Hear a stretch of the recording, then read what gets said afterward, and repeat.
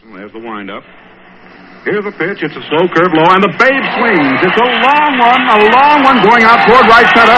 Stengler's backing up against the wall. He can't get it. It's in there. Another home run for the Bambino. So the Babe hits his second home run of the day. What's that? That's a swear jar. Every time someone swears, you put a quarter in it. Who gets the money? I don't know. We'll use it to buy something for the office, like a case of Bud Light or something. Fucking awesome. F*** you, Bob. F*** you, Jim. Eric, I have a bag in line 3 for you. Can I borrow your pen? Can I borrow your f***ing pen? Will the owner of a white station wagon please go yourself? We're going to go down there, and we're going to some. We're going to some. We're going to do whatever we have to, because we're going to some. Hope. Doesn't count. Shut the up! I am so proud of you suckers. Here. Refreshingly smooth Bud Light. Always worth it. Inside a can of Old Bay, a dock worker from Locust Point, a doctor from Sinai, a hairdresser from Patterson Park, and a firefighter from Glendon. There's a 4th grader from Friendship Academy, and a lacrosse star for Boys Latin, a Catholic priest, and an Orthodox rabbi, a grandma from Dundalk, and a drummer from Hamilton.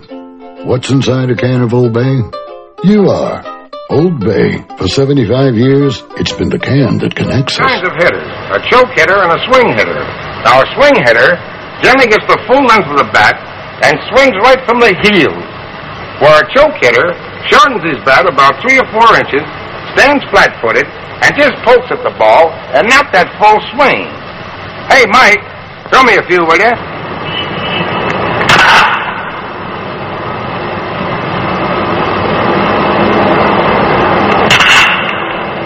Now, see, that was choke hitting. Now I'll show you swing hitting. Get it right at the end, just like that. And come back and... Swing hitting depends entirely on balance and timing. Notice that my weight is on my left foot. As I start swinging, my weight shifts to my right foot at the time of contact with the ball. The force of the swing makes a perfect follow-through. Swing hitting is the most popular style, but you take more chances of missing the ball. I favor this style of hitting.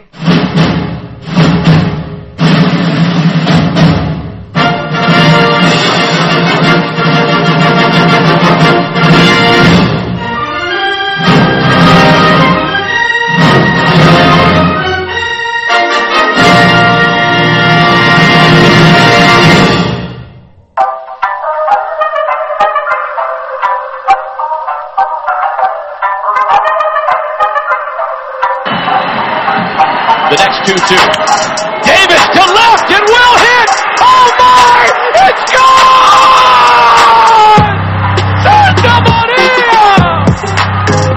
From high atop the Robinson Gearing Studio Complex and straight out of God's country, Pawleys Island, South Carolina, the Let's Talk Baseball Podcast Network proudly presents Backwards K Pod. And now, here's the host of the show, Jake Robinson. I never move in slow-mo. Welcome to my dojo. Those other parts are so-so. I'm chill like bro, yo. Focus like a GoPro. Ripping up this promo. Check out the scoreboard. Bring some throwing no-no. Going is going is going. Yo, it's gone. Your heart just stopped. Cause Jake got strong and mighty. Undefeated, I mean it. Pull up the pots, roll it down and read it. Written, produced, directed, and mixed. Dog on your lips and Ozzy Smith back flips. Pick a tip, any tip, get onto it. I got ridiculous pods without forcing it. You sit at home crying like a girl while I spread the gospel around the world. Yo, the pods are written behind tracks that mixed in smooth with the groove to make ears wanna listen. Add a little gut and a rhythm to back it up. Another show to my name, now watch me stack them up. You think another like Rat Pack, but this ain't no ad chat. My hobbies and rhymes, some people trying to be black with that. About time I come out, call the show BKB and let me turn it out. Yo, name Jake the Snake, born in 71. Date, you know what time it is, I'm packing them guns. Yo, experience, I've been a witness to glory, and that's why I collect ball players and their stories. You heard? So, once again, back is the incredible, the pod animal, Jake the Snake Robinson, from the Let's Talk Baseball Podcast Network. I'm coming out of South Carolina, half man, half podcast machine, back in the Captain Kirk chair, shields down, photons up. Prepare to engage on this week's digital audio program that I call Backwards K-Pod, where we collect ball players and their stories. What's cracking, Seamheads? What's Gucci? Welcome back into the dojo, Seamheads, for yet another chapter in the baseball podcast spanning the globe. Backwards K-Pod, the place where all of us Seamhead nerds from around the world can get together free of judgment and recount the players, the moments, milestones, personalities, stadiums, and pop culture references that have made the national pastime leave such an indelible and profound impact on all of our psyches as true fans of this magnificent sport. Hello, everybody. Show 120, week 14 of the 2023 off season. It's your boy, Jake the Snake. I got your hook up. Holler if you hear me. I'm going to be taking them out today for you guys. And look, I got a full tank of gas and a bag full of knuckle sandwiches. I'm ready to dole them out today. I'm on a mission from God. And I tell you, like my boy Bobby Knight, Coach Bobby Knight said in his locker room rant, I'm not here to fuck around today. Now, you might be, but I'm not. Give me the goddamn ball and get out of my way. Let's go. In fact, folks, I got more ground to cover than Devon White out in center field at Skydome. So this week's topic is huge. So we're going to pivot and bypass this week's hot stove report. Or this show is going to go on for like 2 hours. And if I'm being honest, folks, even I get sick of myself after that much goddamn talking. It's too bad. I was looking to gloat a little with my Orioles trading for stud ace Corbin Burns. Bobby Witt Jr. resigns with the Royals. Kershaw goes back to the Dodgers. But I got to keep the focus, the eye on the prize. And this week, the prize is the Babe Ruth bio. He is as important as any player in the history of this game, except, I don't know, maybe Jackie Robinson. So, with that being said, that's my cue to herd you last remaining stragglers onto our time travel choo-choo. Clear this platform here at Terrapin Station. As I look to the west of Terrapin, I can see our majestic, immaculate ball field perfectly manicured for the game that's about to go off. The catcher has finished his warm-up tosses. He's throwing a pee down a second on the bag. Very nice. The infielder is throwing that ball around, and the umpire has called play ball. So I'm calling on the board as we have quite the trip planned for you today, as we are going back to the 19th century, February 6, 1895, 216 Emory Street, the Snake's old stomping grounds, West Baltimore, to witness the birth and rise of the face of baseball in the 20th century, the man who will bend the sport into his own image like a baseball god. This week's Freaks, we're talking about the one and only George Herman Babe Ruth. So, hurry, step right up. Get in where you fit in, find your spot, stake your claim on our spacious, state-of-the-art and space-bending locomotive. Take your shoes off. Open your kimonos. Ladies, take off their bras and let the girls hang. We don't judge here. Get yourself real comfortable as we build up the necessary quantum speeds needed to bend time. Some of you might want to hear, you might hear a slight hum, maybe experience minor discomfort in your left arm.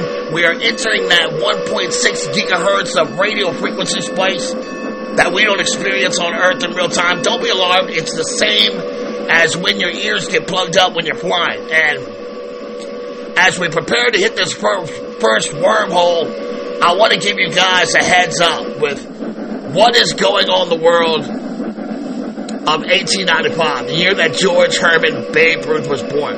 What exactly are we rolling into?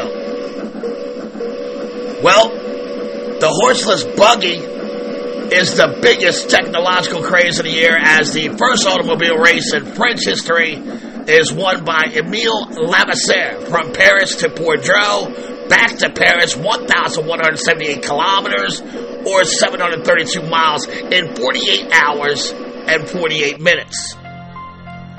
The first organized automobile race in the United States is run in Chicago, a 6-car race, 52-mile lakefront course from Chicago to Evanston and back, where only 2 cars will finish because of blizzard conditions. Frank Juria wins the race with a mind-boggling 7 miles per hour average speed. His brother Charles Juria is the first American to patent a gasoline-driven automobile. The movie picture production machine is patented, and the first commercial movie is played on Broadway in New York City. The Chinese surrendered Japan in the first Sino-Japanese War, and they ceded control of Taiwan to the Japanese under the Treaty of Shimonoseki. The Los Angeles Railways is established, and engineers are making plans to provide a streetcar service. Georgetown becomes a part of Washington, D.C., one of my favorite party towns on the planet. Congress authorizes a U.S. mint in Colorado. The U.K. experiences record low temperatures of minus 17 degrees Fahrenheit, minus 22 Celsius. And the city of New Orleans experiences a record snowfall of 9 inches, which is 23 centimeters. In sports, the game of volleyball is invented in Springfield, Massachusetts, the same place where basketball is born, which I find that interesting. You need those indoor activities during those brutal New England winter months, I suppose. The Stanley Cup is won by the Montreal hockey team over Queen's University from Kingston, Ontario. The horse Belmar wins 2/3 of the Triple Crown with victories at the Preakness and Belmont. The first pro football game was played. Quarterback John Brailer, he's paying a whopping $10 to participate. Now, $10 in 1895 is worth about $340 today in the 2024 economy. In yachting, the Defender of the U.S., the ship called the Defender of the U.S. that defeats the Valkyrie 3 of England in the 10th America's Cup. And Auburn beats Alabama, Roll Tide, 48-0 in the 4th ever Iron Bowl.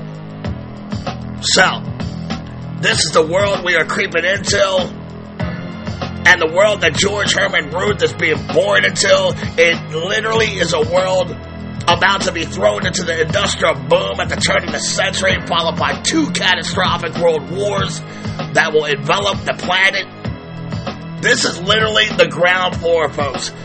Soon Henry Ford will take these horseless buggy automobiles and teach the world how to mass produce with the creation of the assembly line. As for George Herman, he would grow up from his rough and tumble kid from the bricks of Baltimore, forge ahead in this new turn-of-the-century world of endless possibilities, and forge his own star in the universe. In my opinion, there are 2 players in particular who have forever changed the course of baseball with their extraordinary play, their personality, their perfect timing and fitting into baseball history. And those 2 players are Jackie Robinson and Babe Ruth. Now, I already have Jackie Robinson bio in the archives. Feel free to check that out. And I'm so excited to get Ruth into our catalog. I mean, you really can't have a collection of ball players and their stories without him, right? Love them or hate them, love the Yankees or hate them. I really don't understand how any true fan of the game could possibly hate Babe Ruth. Growing up in Baltimore, running around West Baltimore in particular, playing baseball, there's a sense of pride knowing that Babe grew up around here on these same type of sandlots. There was always a sense of if Babe can make it out of here playing baseball, maybe I can too. Now, I had this running through my head all the time as a kid, and I know I wasn't the only one with that logic.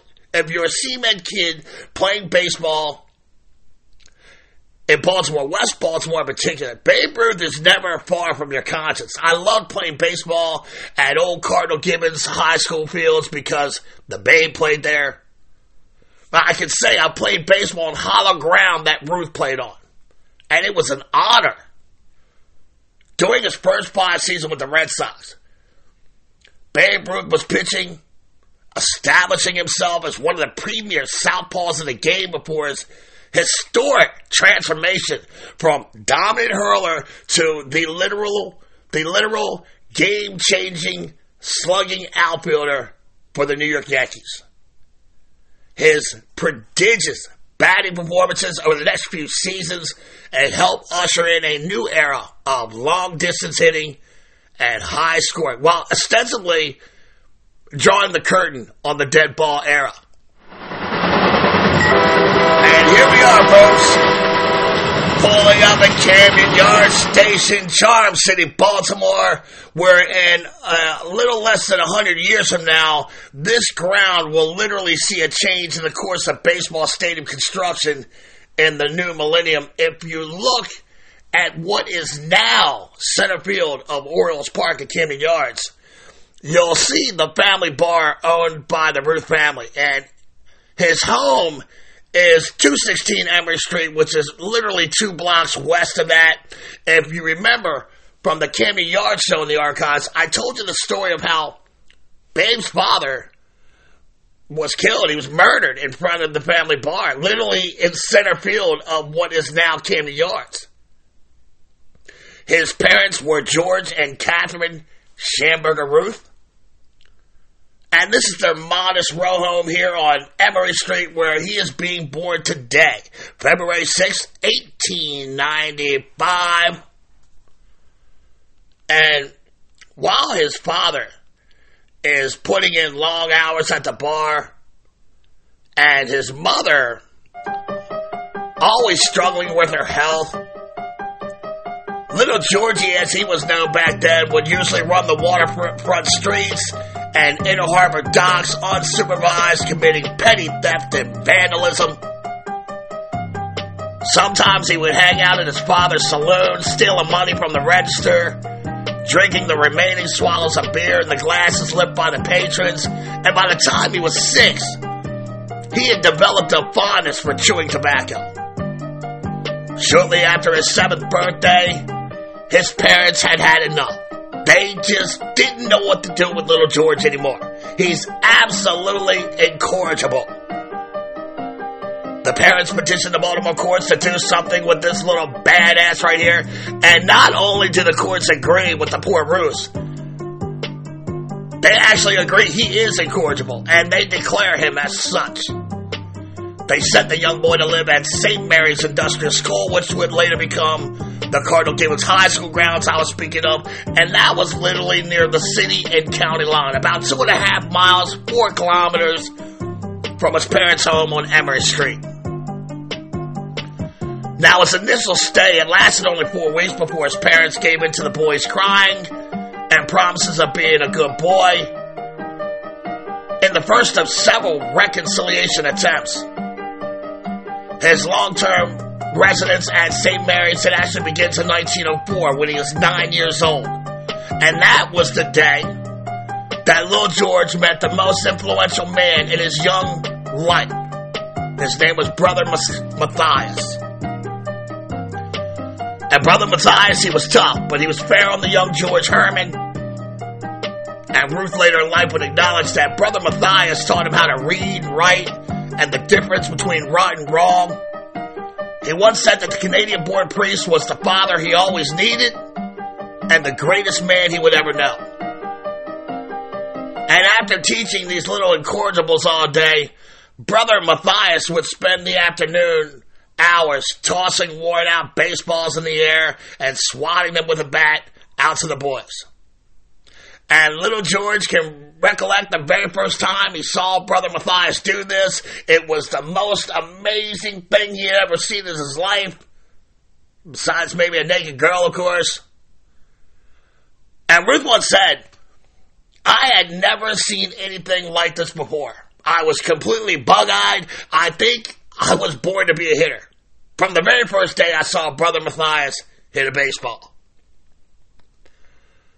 The impressionable youngster, he begins to imitate Mathias' hitting style, grabbing the lumber by the knob and taking a big cut, choking up and poking at the ball. That didn't appeal to George. He wanted to be like Brother Mathias. George was hacking from day one. He also mimicked the good batter's style, the good brother's style of running with these quick, tiny steps. And Ruth was a natural. He had little difficulty anywhere on the field. He could pitch. He played catcher, outfield, infield, wherever. He never really cared where he was playing. He just wanted to play. The kid had a true passion for baseball as soon as he was exposed to the game. He was a natural. In St. Mary's game in 1913, the 18-year-old George caught. He played third base with no issues, even as a left-handed thrower. And he pitched, striking out 6 batters, all while falling a single shy of a cycle with a double, a triple, and a dog. And that summer, he was given permission to pitch for local amateur and semi-pro teams on the weekends. Impressed with his game, scout Jack Dunn signed George to his minor league Baltimore Orioles club in February. Although George was awkward, some would call him a bumpkin, with minimal social skills of note, he quickly distinguished himself on the diamond at camp in South Carolina and Arkansas. So much so that people began to call the teenager Jack Dunn's Baby Ruth. And the nickname Babe stuck for the rest of his life. That spring, the Orioles played several major league teams in 2 outings against the Phillies. He faced 29 batters. He allowed only 6 hits with 2 unearned runs. The next week, he went up against the Philadelphia A's, winners of 3 of the last 4 World Series, and he tosses a complete game victory against them. But short on loot, Dunn would sell the Babe to the Boston Red Sox. On July 11th, 1914, less than 5 months after leaving St. Mary's, Babe made his major league debut at Fenway Park. He goes 7 strong, picks up the W in a 4-3 victory against the Tribe. In his second game, he is hit hard by the Tigers, and he rode the bench till he was demoted to the minors in mid-August, where he helps the Providence Grays capture the International League pennant. Ruth would return to B-Town for the final week of the 1914 season. On October 2nd, he pitches a complete game victory over the Yankees, and he doubles in his first major league at-bat. After his first season in the Bigs, Ruth returns home to Baltimore in the winter with his new wife, Helen Woodford. And in 1915, he stuck with the big club. He started out slowly, though, in some parts because of his late-night carousing with fellow pitcher Dutch Leonard. He also broke his toe after kicking the bench in frustration after being walked intentionally. And he would miss a whole 2 weeks from that injury. But when he returned, he was the brightest star in the baseball universe, winning 3 complete games in a span of 9 days in June. Between June 1st and September 2nd, Ruth was 13-1, and he would end up the season with an 18-8 record. Now, understandably, wins do not mean as much in the whole scheme of analytics today, but back then, wins, complete games, ERA, that was a pitcher's brand. That's how they got paid. In 1916, Ruth wins 23 games, and he posts a league-best ERA of 1.75 with 9 shutouts, by the way, which I still believe is an American League record for Southpaws. I know Louisiana Lightning Ron Guidry tied the mark with that stupid 1978 season of his, but if I'm not mistaken, that record still stands, 9 shutouts. In Game 2 of the 1916 World Series, he pitches a 14-inning complete game 2-1 victory over the Brooklyn Dodgers as the Sox easily dispatched the Trolley Dodgers 4-1. In 1917, Ruth is becoming enamored with his own growing legend. He begins to argue with umpires about their strike zones. While facing the Senators on June 23rd, Babe walks the leadoff hitter on 4 straight pitches to start the game. And an enraged Ruth, who is feeling like he's being squeezed here, he storms off the mound and walks up to umpire Brick Owens, and he punches him in the head. Ruth received a 10-game suspension and a $100 fine, which is about $2,300 in the 2024 economy. And he ends the year going 24-13 with 6 shutouts and an ERA of 2.01. And he pitched 35 complete games in 38 starts. Although Ruth didn't begin playing every day until 1918, the idea of Ruth hitting in the lineup every day was first broached in his rookie year, when Washington sports writer Paul Eaton openly wondered in print if Ruth would be even more valuable at an everyday position than on the slab every 4th day. And he stressed that manager Bill Kerrigan should give it serious thought. And this is the first article I could find in my research. There may have been others, but this is the first one that I could find where the topic of him becoming a hitter is even broached. In 1915, Ruth batted .315. He led the Sox with 4 home runs. Slugger Brago Roth for the Indians clobbered 7 to lead the league, but he did that in 384 at-bats, while Ruth hit his 4 in only 92 at-bats.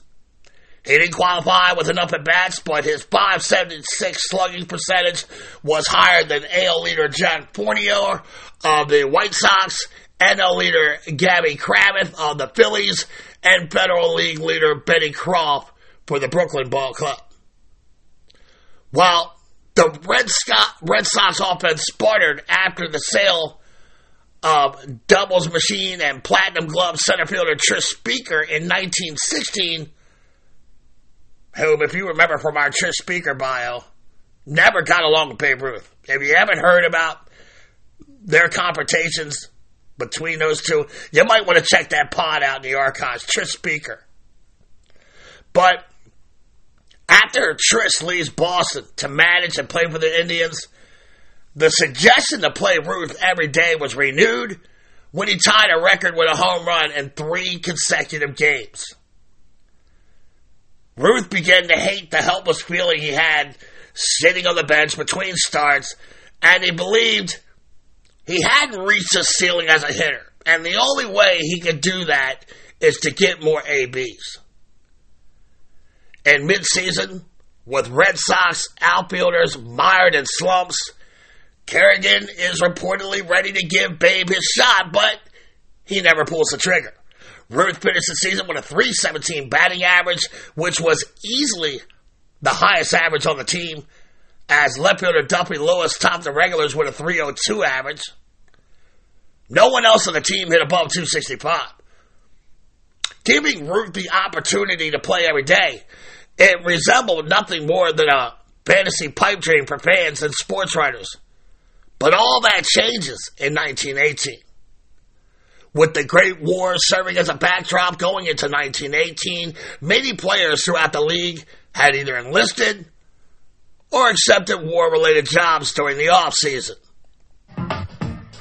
About 2 weeks into the season, Ed Barrow, after discussions with the right fielder and team captain Harry Hooper, they penciled Ruth into the lineup.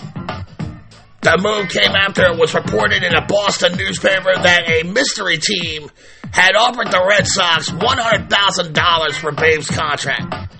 Now, that's about $2 million today. That's huge money in 1918. Owner Harry Frazee would respond by saying, "It's absolutely ludicrous that I would ever consider selling Ruth's contract. He's our big ace. He's the most talked about, most sought after, most colorful ball player in the game."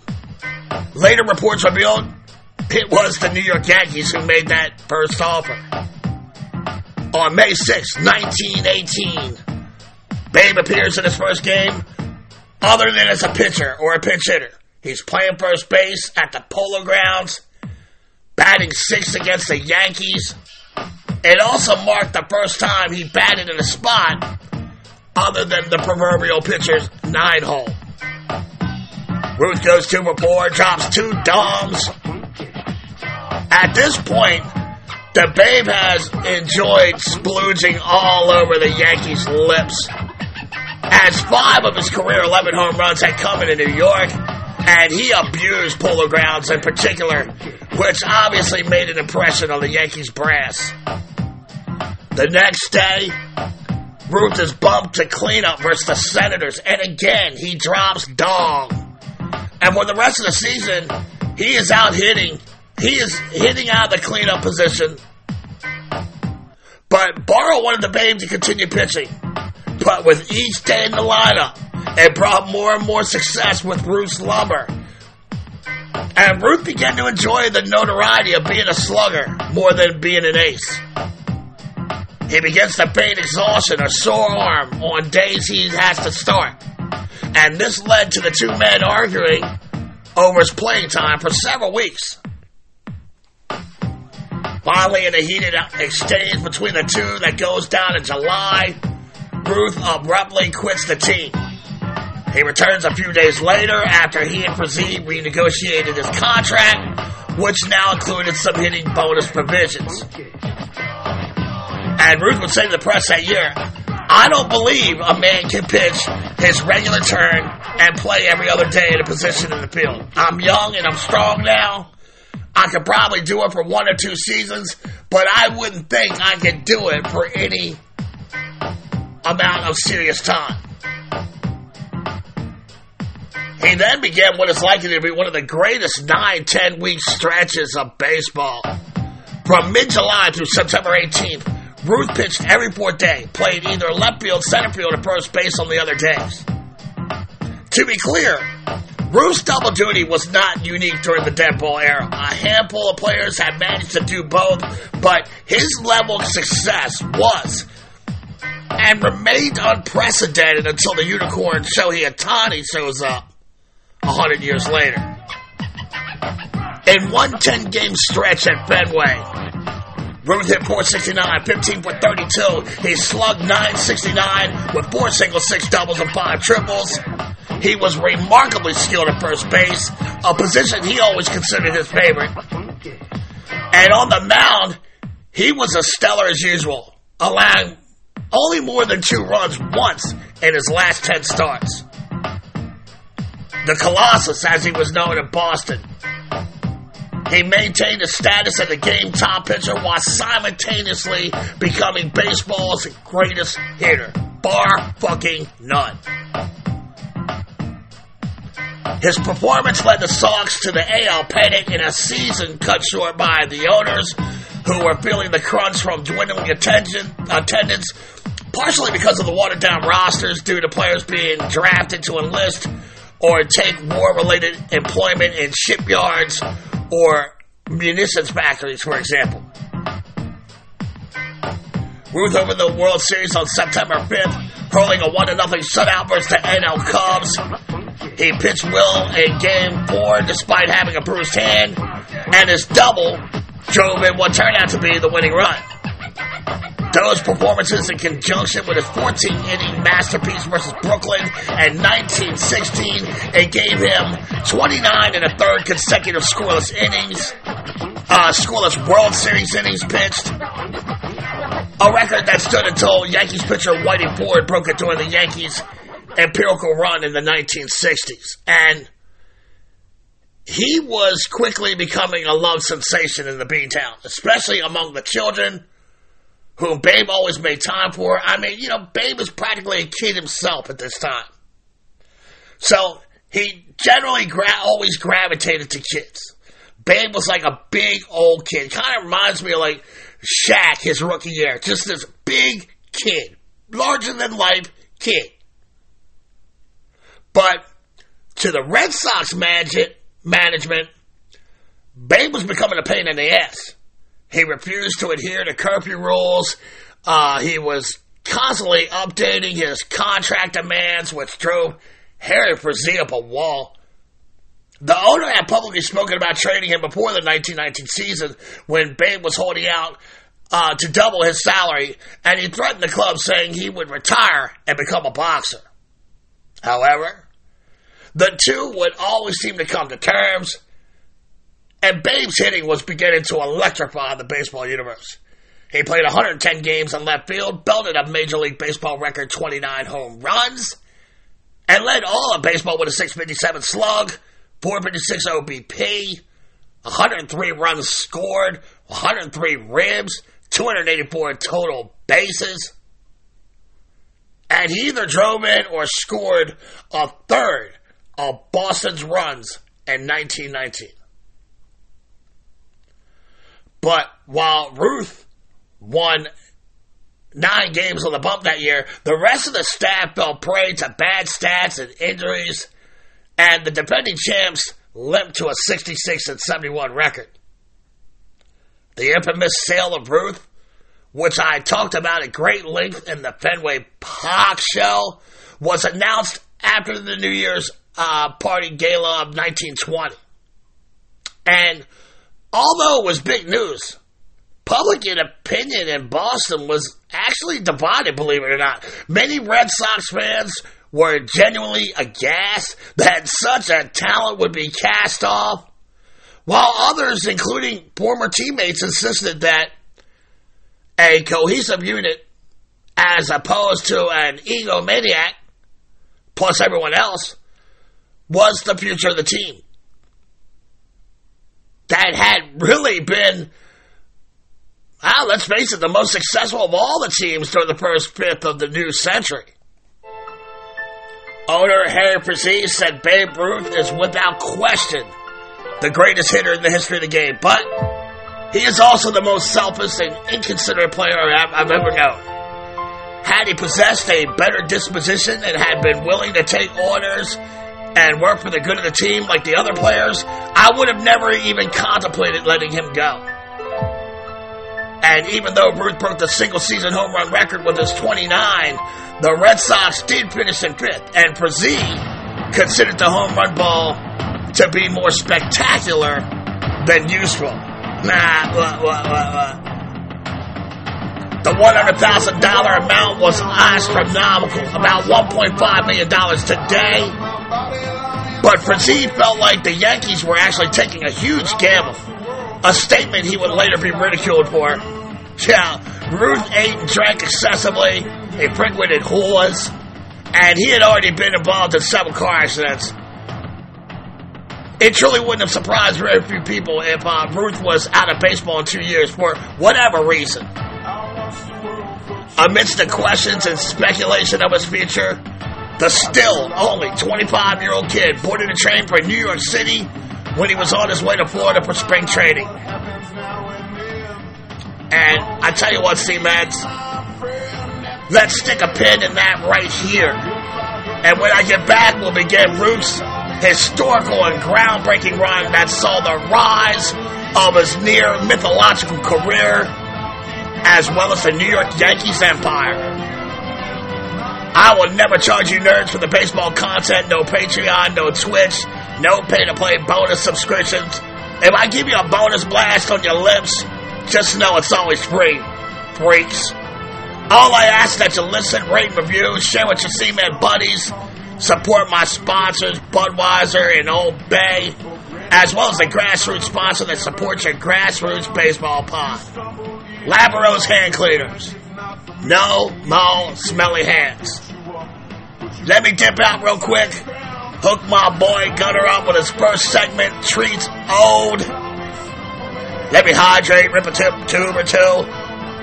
I'll be ready to toe the slab once again. We got more of the Babe Ruth story when I return. The Yankee years, freaks. Hold on tight. I'll see you on the dark side of the moon.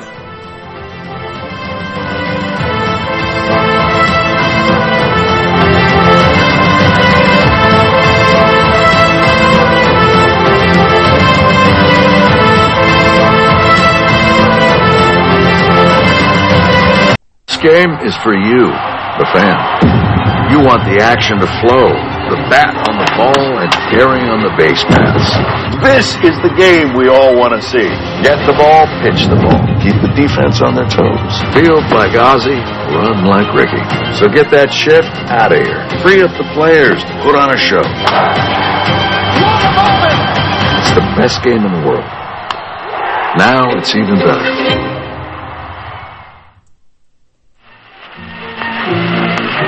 All of which leads us up to the gentleman now standing at the microphone in person. One of the leading exponents of my favorite sport. A local boy who made good in a big way. The man Chicago pitchers love to hate. Mr. Lou Gehrig, step right up and take a bow. Ladies and gentlemen, this is Lou Gehrig. Thank you, Rudy, and good evening, ladies and gentlemen. I would like to say a few words on my favorite topic. That said topic being a gent by the name of George Herman Ruth. What a man. The Babe and I got back to town an hour ago from an all-day fishing trip out on the south shore of the Long Island Sound. Between weekfish, the gang did a lot of reminiscing about the series, and everybody agreed that the high point of the whole works was Babe's homer in the 5th inning of the 3rd game out in Chicago. I've played a lot of baseball, but I have never seen so much nerve on display before. Babe had 2 strikes on him. There were 50,000 Cub fans giving him the old Bronx cheer, and the Cub players were riding him from the field. So what does he do? He stands up there and tells the world that he's going to sock that next one.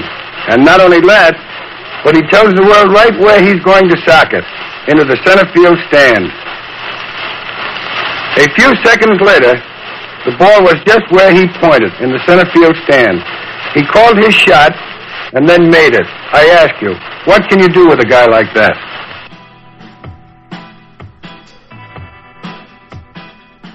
Howdy, y'all. This is Big Tex Gage Dean, executive producer of Backwards K Pod. In Texas, we do everything big. After football and golf, there's probably nothing I love more than going fishing and enjoying a good crawfish boil. The only thing I dislike about going fishing is the lingering odor it can leave on your hands afterwards. Well, the Fish and Hand Cleaner is an all-natural liquid soap perfect for overpowering fish and bait odors from your hands. I can't tell you how many times I've eaten steamed crabs, lobster, shrimp, crawfish, and then washed my hands with regular soap, only to touch my eyes half hour later, and my face begins to melt off due to the damn Cajun Old Bay spices. Well, we also have a hand cleaner, specifically formulated to use after eating shellfish and other seafoods. Perfect for cleaning spicy, smelly hands after a Texas-sized seafood feast. In these cases, don't settle for anything less than our crawfish hand cleaner, our crab hand cleaner, or the fish and hand cleaner. An ingenious trifecta of natural hand soaps developed and owned by a disabled Navy veteran. He and Jake have a true connection, as they were boot camp shipmates all the way back in 1989. So he is family, folks, and one thing we do here at the Let's Talk Baseball Podcast Network is look out for family. So you can support 2 grassroots companies by 2 former shipmate Navy vets. Crushing big bowls of shellfish or fishing on the banks of your favorite river while you listen to BKP. Sounds like a great day. You know, in fact, hey Mom, where are my poles? I'm gone fishing. There is also a buffalo wing hand cleaner in development as we speak. To check all of the incredible products of this great company, you can go to www.crawfishhandcleaner.com. or call the home offices at 713-588-0290. That's 713-588-0290 to support the grassroots company that supports your Grassroots podcast show. That's crawfishhandcleaner.com or 713-588-0290 to prepare for your summertime shellfish feast or that fishing trip you're planning. crawfishhandcleaner.com. Better feel like touring. I said I'm going to hit the next pitch ball right past the flagpole. Well, good Lord, must have been with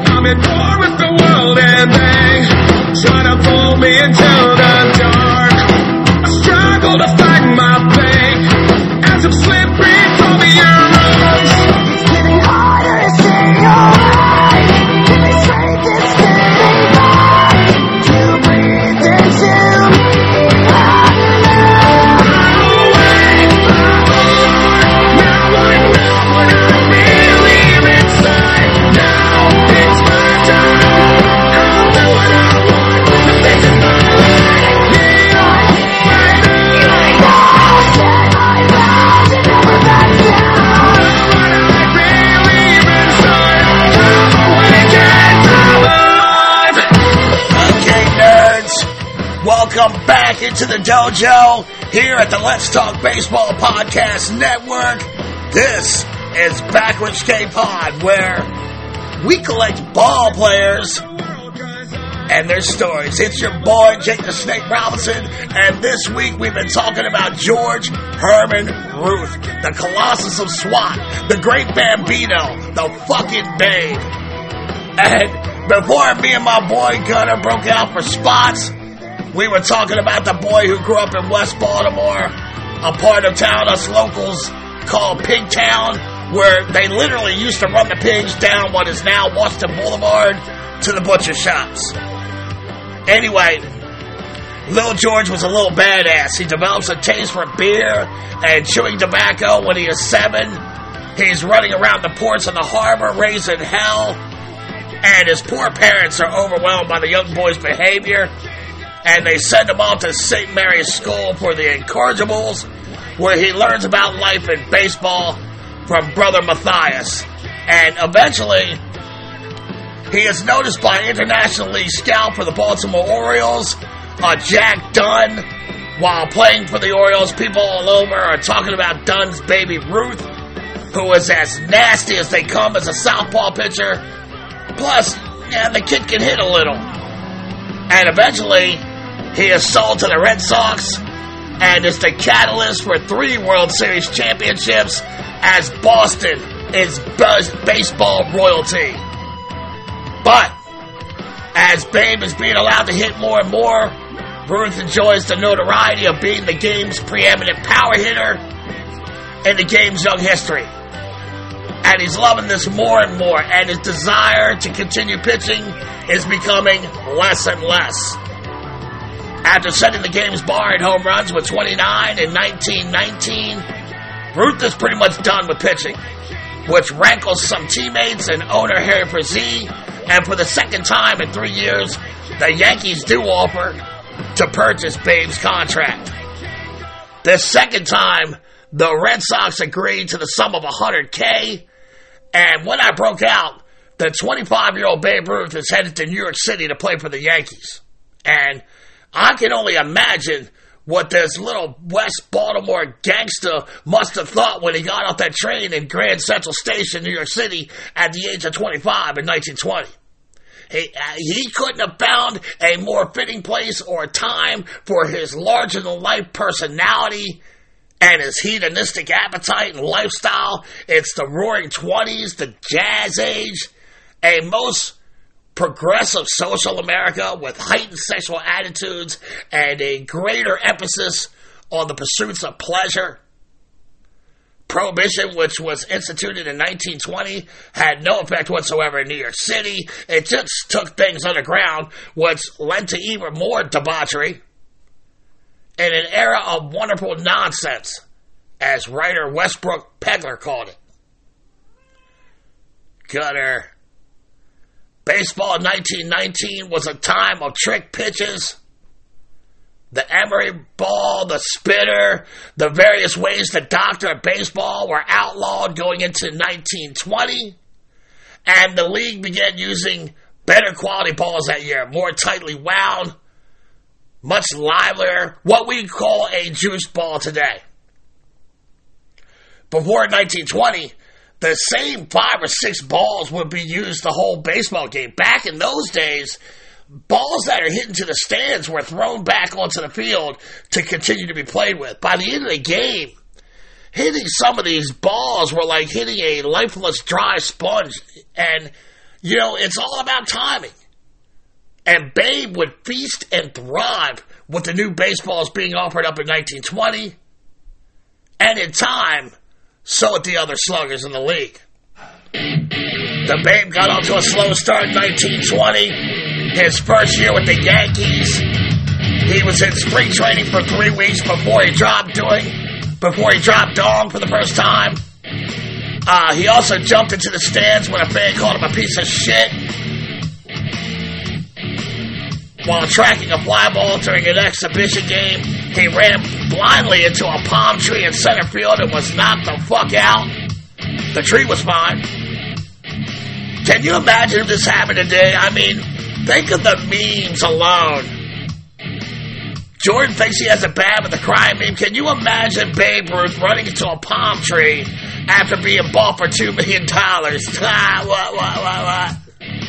But I digress.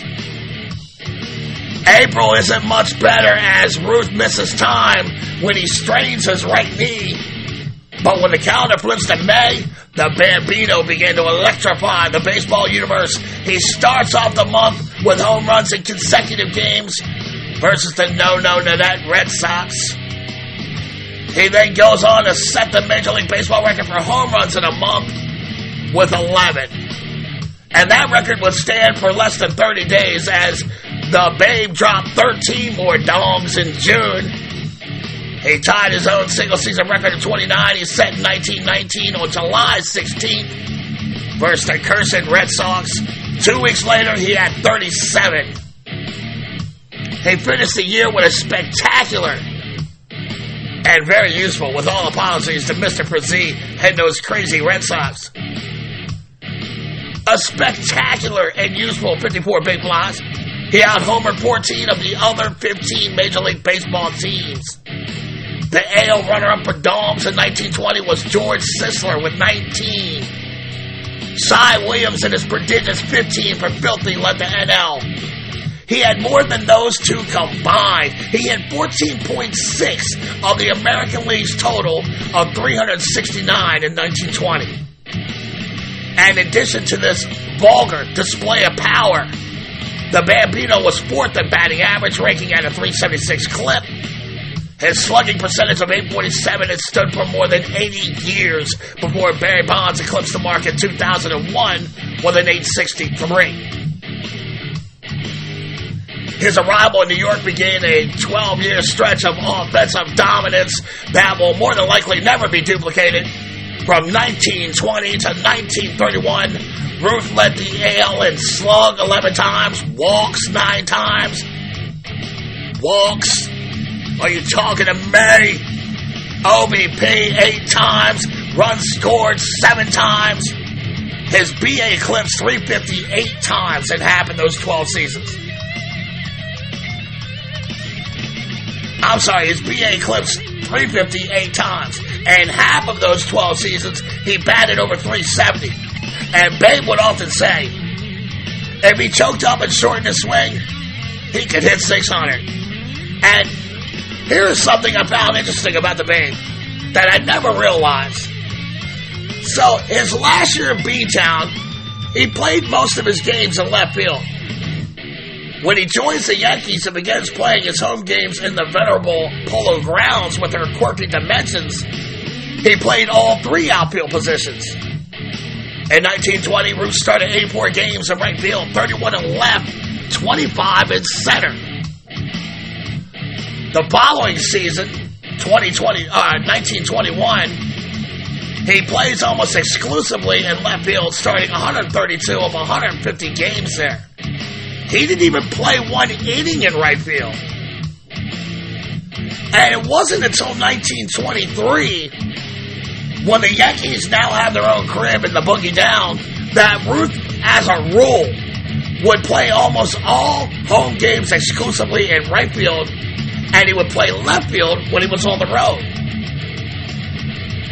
Although, I've always known Ruth as the greatest right fielder who ever played the game, the truth is, he started 1,004 career games in left field.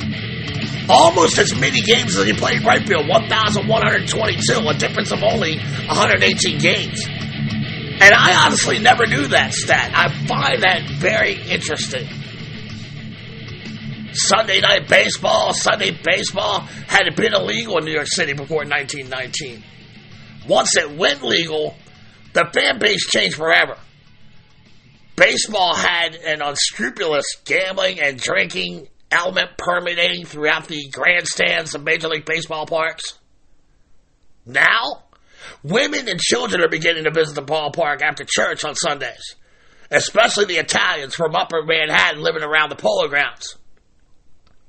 And these were the fans that were quickly falling in love with their gregarious, larger-than-life Babe Ruth, and they would be the faithful who gave him the Great Bambino moniker.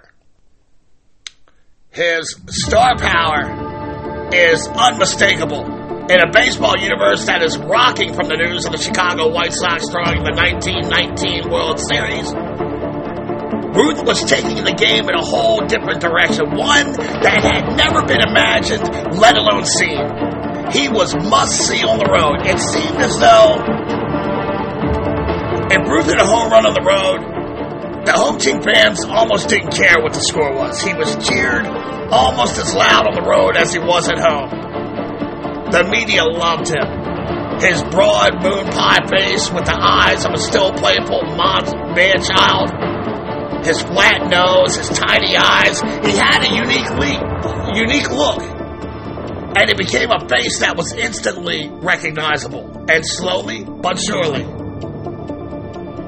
the press loves him so much that the myth, the apocryphal, and the truth become blurred. And all you had was Ruth, a true-life 1920s superhero. They gave him wild nicknames: the Colossus of Clout, the Great Bambino, the Sultan of SWAT, Behemoth of Bash, the Prince of Pounders, the Wizard of Wham, and so on, and so on. His own name became a nickname bestowed on someone displaying greatness in their field. For example, this dude is the Babe Ruth of surfing. He's the Babe Ruth of poker. His last name became an adjective, a Ruthian effort, like a Herculean effort. His teammates, they usually just called him Jidge for George. The Yankees finished 1920 season 95-59 in third place, 3 games behind pennant-winning Cleveland. It was their best showing in a decade, as we are literally on the ground level of the greatest baseball empire to be formed. And we're sitting here and we're looking up. They followed up by winning 98 games in 1921 and their first ever AL pennant. And somehow, Ruth might have actually been better at the plate in the 21 campaign than he was the season before. His batting average rose to .378. He drove in 168 runs. He hit a career-high 13 triples. Oh, and he also broke his own home run record for his 3rd consecutive year when he clobbered 59. On July 18th, George Herman Ruth became the game's career home run leader when he passes Roger Connor with his 139th dong. He sets new records in runs with 177, extra base hits 119, and total bases 457, which the OGs know in here. I love me some total bases. All 3 of those achievements have yet to be matched. He also pitched in 2 games that year for the Pinstripes. On June 13th, He allowed 4 runs in 5 innings. He also dropped 2 bombs and finished the game in center field as the Yankees won 13-8 versus the Tigers. In September of 1921, Ruth undergoes 3 hours of tests at Columbia University to determine his athletic and psychological capabilities. The test revealed that Babe was not human. He's a fucking freak. While the average man is around 60% efficient with their senses, Babe operated at 90%. His eyes were about 12% faster than the human average man. His ear functioned at around 10% quicker than mere mortals. His nerves were steadier than 499 out of 500 people tested. His attention and quickness of perception was off the charts. And his intelligence, as demonstrated by the quickness and accuracy of understanding, was approximately 10% above normal. The Yankees faced the New York Giants in the 1921 World Series. Ruth cut his left arm bad and it got infected, sliding into second in Game 2. In Game 5, he wrenches his knee bad, and he makes only 1 pinch hitting appearance in the last 3 games. The Yankees won the first 2 games of the series, but fell to the Giants 5-3 in the best-of-9 series. On May 20th, 1922, he is named the 3rd captain in Yankees history, behind Hal Chase and Roger Peckinpah. The honor would last less than a week, as Ruth started slow, batting .095, with the boos raining down on him. On May 25th, he was thrown out trying to stretch a single into a double, and Ruth angrily threw dirt in umpire George Hillenbrand's face. On his way to the dugout, Ruth spies a heckler flapping his gums. He jumps the fence and starts chasing the fan, who luckily got away. Ruth ends up on top of the dugout screaming for anyone in the crowd to come and get some. Take your best shot at the big dog. Any you. Ruth was fined $200, which is around $3,600 today, and he was replaced as captain by Everett Scott.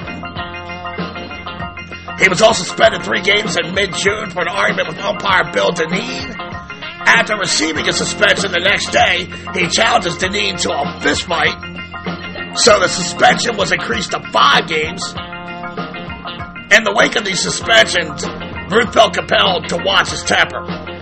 On June 26th, an argument breaks out with his teammates and Dineen again. And Babe merely shakes his head and sits down in the outfield grass and watches the action. Ruth only plays in 110 games in 1922.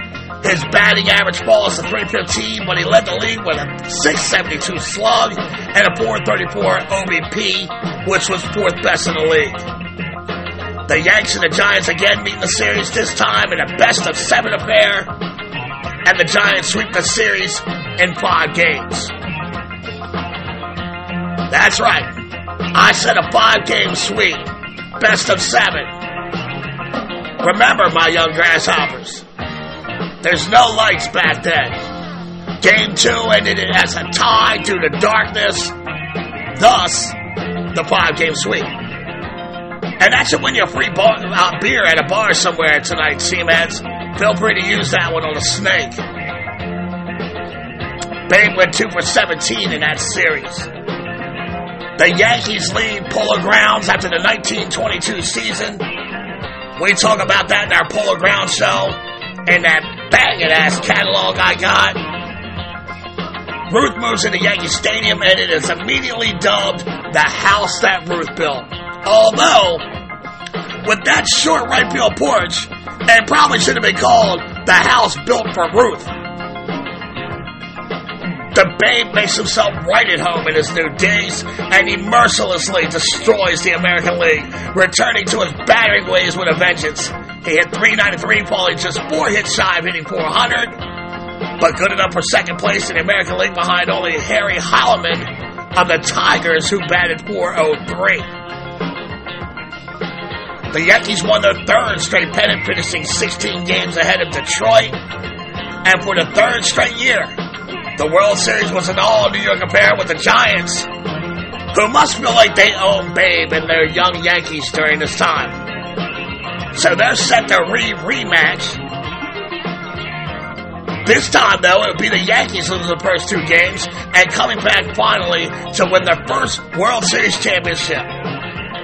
Ruth went 7 for 19 with 3 home runs, all of them coming at the Polo Grounds.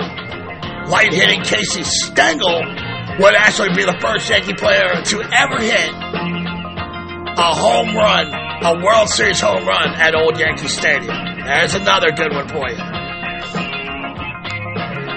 Ruth won his only batting title in 1924 with a .378 BA. He had 46 home runs, tied for second in the league in RBI with 124. However, the Yankees finished in second place, 2 games behind the Washington Senators, which we talked about in that Walter Johnson bio. As Ruth rose, so did the Yankees. 1925 was a rough year for the defending champ. Ruth put up the worst numbers of his offensive career at that point and came in grossly overweight at 260 pounds. Ruth's numbers suffered, and so did the team's chances of repeating as they fell to 5th place. Now, to Babe's credit, he saw the error of his ways. He worked hard in the winter to lose 9 inches off his midriff. And, Ruth was a big dude. He had an appetite for fatty foods, hard liquor, fast chicks. But teammates will tell you, Ruth never let his weight get out of control like that ever again during his prime. In 1926, he leads New York back to the series versus the St. Louis Cardinals, clobbering 3 home runs in Game 4, the first time he homered 3 times in a game, and the first time it ever happened in World Series history. That was the same day he promised to hit a home run for 11-year-old hospital patient Johnny Sylvester. The 1926 World Series ends in defeat for the Yankees, though, as Ruth is thrown out trying to steal second base for the last out of the series. Why? Why? Anyway, the 1927 New York Yankees, Murderers Row, they obliterate every team in their way to go towards, this 110-44 season, winning the AL pennant by 19 games, sweeping the Pittsburgh Pirates right out of the series. Ruth's fabled 60 home run season, it captured the headlines, but really, it was Lou Gehrig at age 24 that had the better statistical season. You can look it up. It's true. The Yankees won 9 fewer games in 1928, but their 101 wins, 53 loss record was still top shelf liquor in the AL and good enough for their 3rd consecutive pennant. Ruth batted .323 with 54 home runs, and he led the league in slugging percentage. The Yankees used only 3 pitchers in the series, and for the 2nd straight year, they swept their World Series opponents, this time the Cards of St. Louis. Yankees manager Miller Huggins passed away suddenly after the 1929 season, and Babe lobbied hard for the gig going into 9:30, but the Yankees never seriously considered it. By the end of June 30th, Ruth was ahead of a 60 home run benchmark pace of 1927, but injury slowed him down, and he finished with 49.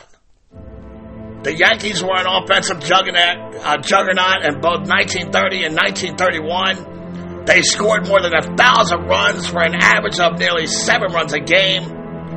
But it was the Philadelphia A's and Connie Mack who won the pennant in 1929, 1930, and 1931. Behind the power of Al Simmons and Jimmy Fox and the pitching of Lefty Grove, not to mention that, the managerial chops and the tactical wizardry of Connie Mack. And I talked all about that in the Shad Park pod that's in the archives. I mean, that catalog is banging. In 1931, at the age of 36, Ruth had one of his best all-around seasons, belting 46 home runs, 162 RBIs, 128 walks, 149 runs scored, with a .373, .495, .700 slash line. Ruth made his final trip to the World Series in 1932. And I do find it incredible that during that amazing 7-year run of Gehrig and Ruth terrorizing AL pitchers, they only won one pennant together. Ruth and Gehrig would lead the Bombers to a sweep over the Cubs in the Fall Classic, giving them 12 straight World Series game victories. On October 1st, Ruth adds to his legend by supposedly calling his shot versus Charlie Root for the Northsiders that day. Game 3 was game 9 at Boers. Ruth finds himself in an 0-2 count, and the legend goes that Ruth put up 2 fingers to signal 2 strikes and any points. And film was recovered of the incident in 1999. Ruth does point, but what he is pointing at is inconclusive at best. He could be pointing at the dugout, bench jockeys, giving them the business, or he could be saying, I have 1 strike left, or he could be pointing at that flagpole in center field. What we do know for sure is Ruth in the next pitch for one of the longest home runs ever seen in Wrigley beyond the flagpole in center field. And as Ruth ran the bases, he is laughing his ass off, pointing and jeering at the Cubs dugout. When the reporters asked him later if he had really called a shot, he responded back, it's in the papers, ain't it? It was Ruth's last trip to the dance. He played on 7 World Series championship teams, 4 with the Yankees, 1923, 1927, 28, and 32, and 3 with the Red Sox, 1915, 1916, and 1918. And he also lost 3 World Series with New York in 1921, 22, and 26. In 1933, that's Ruth's 20th season. He batted .301 with 34 home runs. He led the league in walks. He also played the first MLB All-Star game at Comiskey Park and hit the first home run in All-Star game history. And he robbed Chuck Chick Happy of a home run in the 8th to preserve the AL 4-2 win. The Yankees finished 7 games back of the Senators, and in an effort to boost the gate, the team announced Ruth would pitch the last game of the year versus the Red Sox. The 39-year-old southpaw held the Sox without a run for 5 innings, staked to a 6-0 lead before he stumbled in the 6th, allowing a walk, 5 singles, 4 runs. But he finished the game out as the Yankees held on for a 6-5 victory. The complete game did take its toll on Ruth, as he couldn't comb his hair with his left arm for about a week after that game. On July 13th, 1934, the Babe hits his 700th home run. At this point, only 2 players have surpassed 300 home runs, and that's Lou Gehrig with 314 and Rogers Hornsby with 301. 4 days later, Ruth drew his 2,000th walk. In August, during the Yankees road trip, a Fenway record of 48,000 fans turned out on a Sunday, assuming it would be his last appearance in Boston. The fans cheered everything he did. When he grounded out the spot on bat, he was giving a long standing ovation. Ruth doffed his cap and shed a tear. Meanwhile, back in Yankee Stadium, and what was rumored as his last game as a Yankee, only 2,000 fans showed up at the house he built to say goodbye. Babe played 1 inning, drew a walk, and was replaced by a pinch runner. He ended the season batting .288. Now, Yankees owner Jacob Rupert, not wanting Ruth back under any circumstances, worked out a secret deal with M.L. Fuchs, the Boston Braves owner, and we talked about this on the History of the Braves show. I mean, good Lord. Look at how all these shows just intertwine with one another. So, Fuchs offers Ruth a contract that includes the title of assistant manager and vice president. And Ruth loved the idea. And when he informs Rupert, the shifty owner says he won't stand in Babe's way. But it was all a lie, which Ruth slowly but surely begins to realize. Ruth ended up playing in only 28 games for the Braves, batting .181. The lone bright spot, and we talked about this on the Forbes Field show. It came on May 25th, 1935, when he matched the final 3 home runs of his career. Number 714 disappeared over the right field roof and was the longest home run ever hit in Forbes Field, which was spacious like the Grand Canyon. Many of the records he set while playing have since been eclipsed, but what cements the Babe's status as a fucking legend is the combination of average, hitting with power, and his resume on the bump.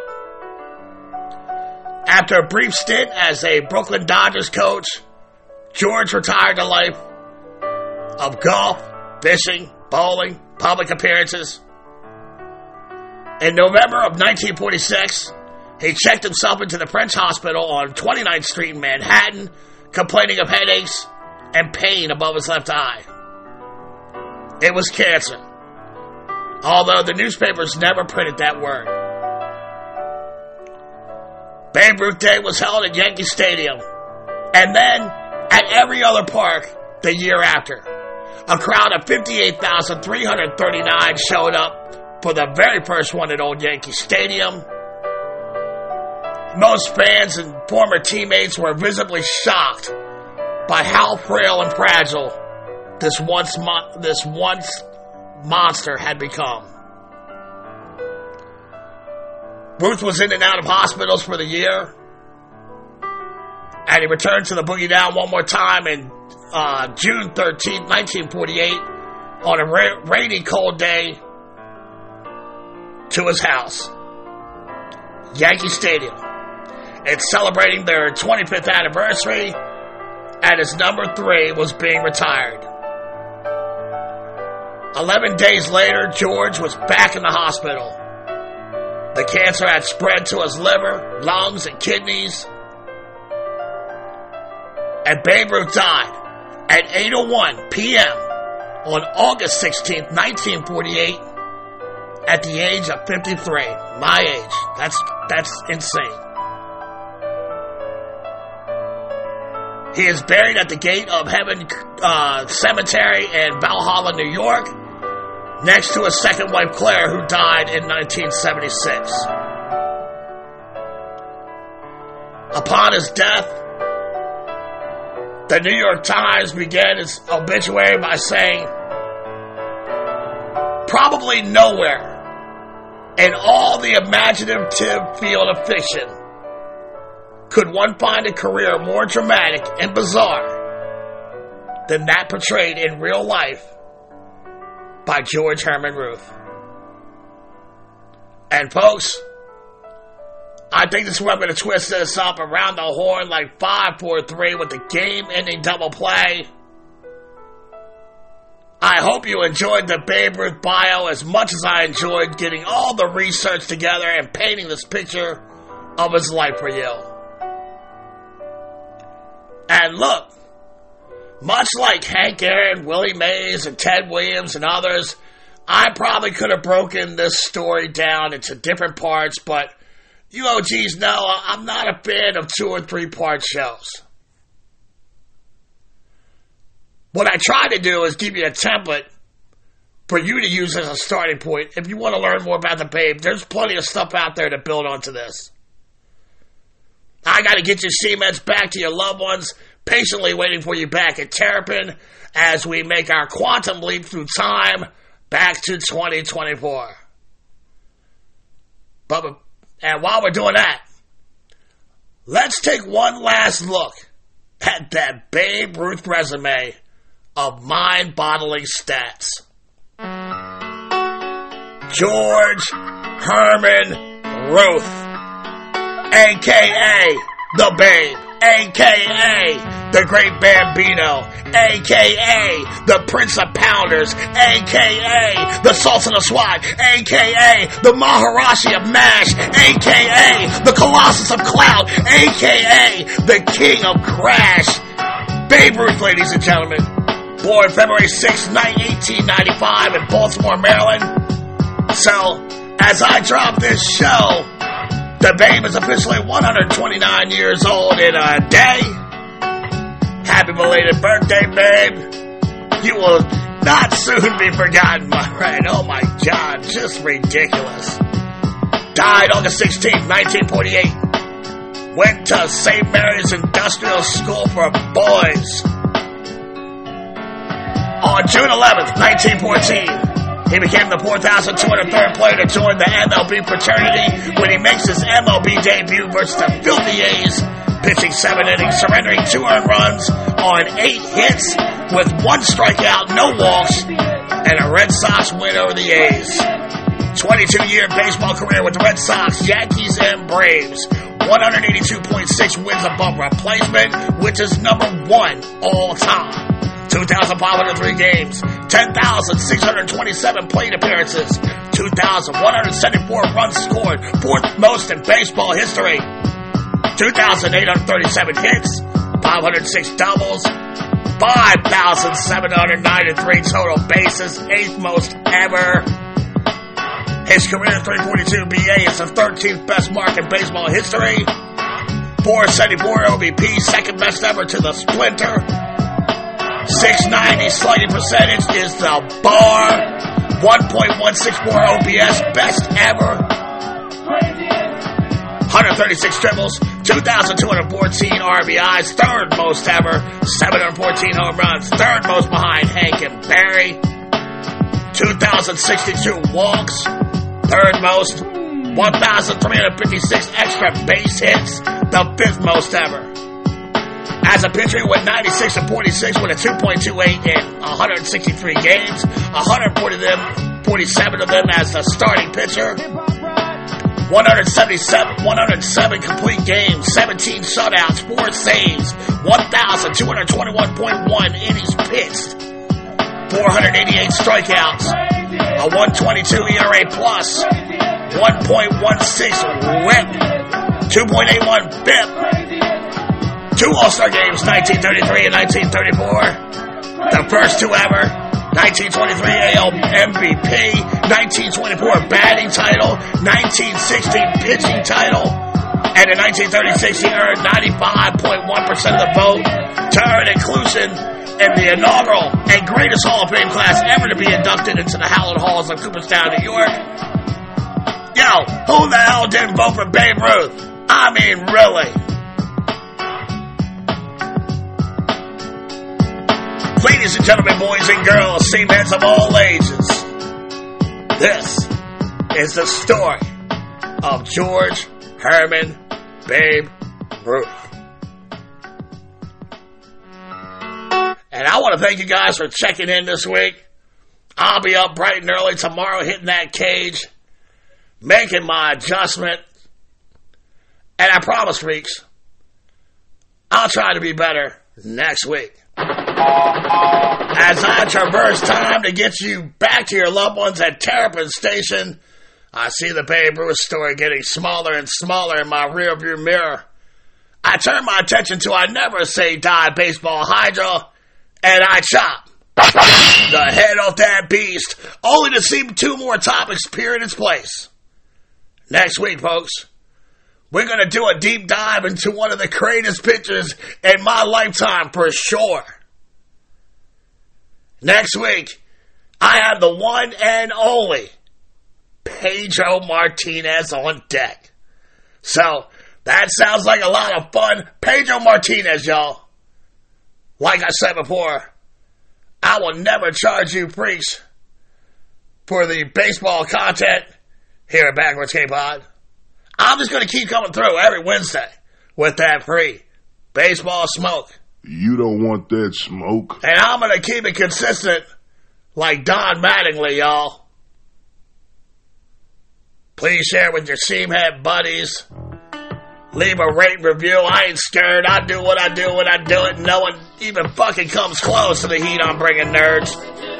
If you're scared, go get a fucking dog. You can find us on TikTok and YouTube at Backwards K-Pod. Our Twitter handle is at @back_K_podcast.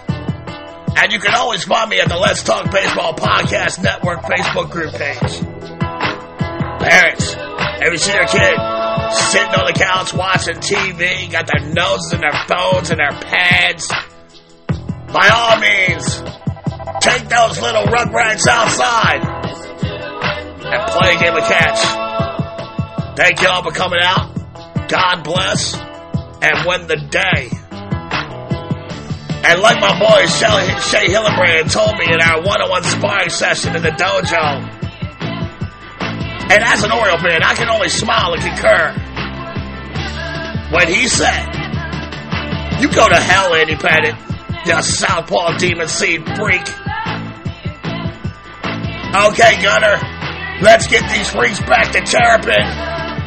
Me and my ferocious, felonious feline of a co-host, my boy Charlie Guns. We're throwing up our Gunnar Hendersons, y'all. That's our number 2, you nerds. As in, peace. See you next week with the Pedro Pod. I love you guys. Thank you for letting me live my dream, talking seams to the world, and leaving behind my legacy for my daughter and her future children. It means a lot to me. I love all of y'all. See ya.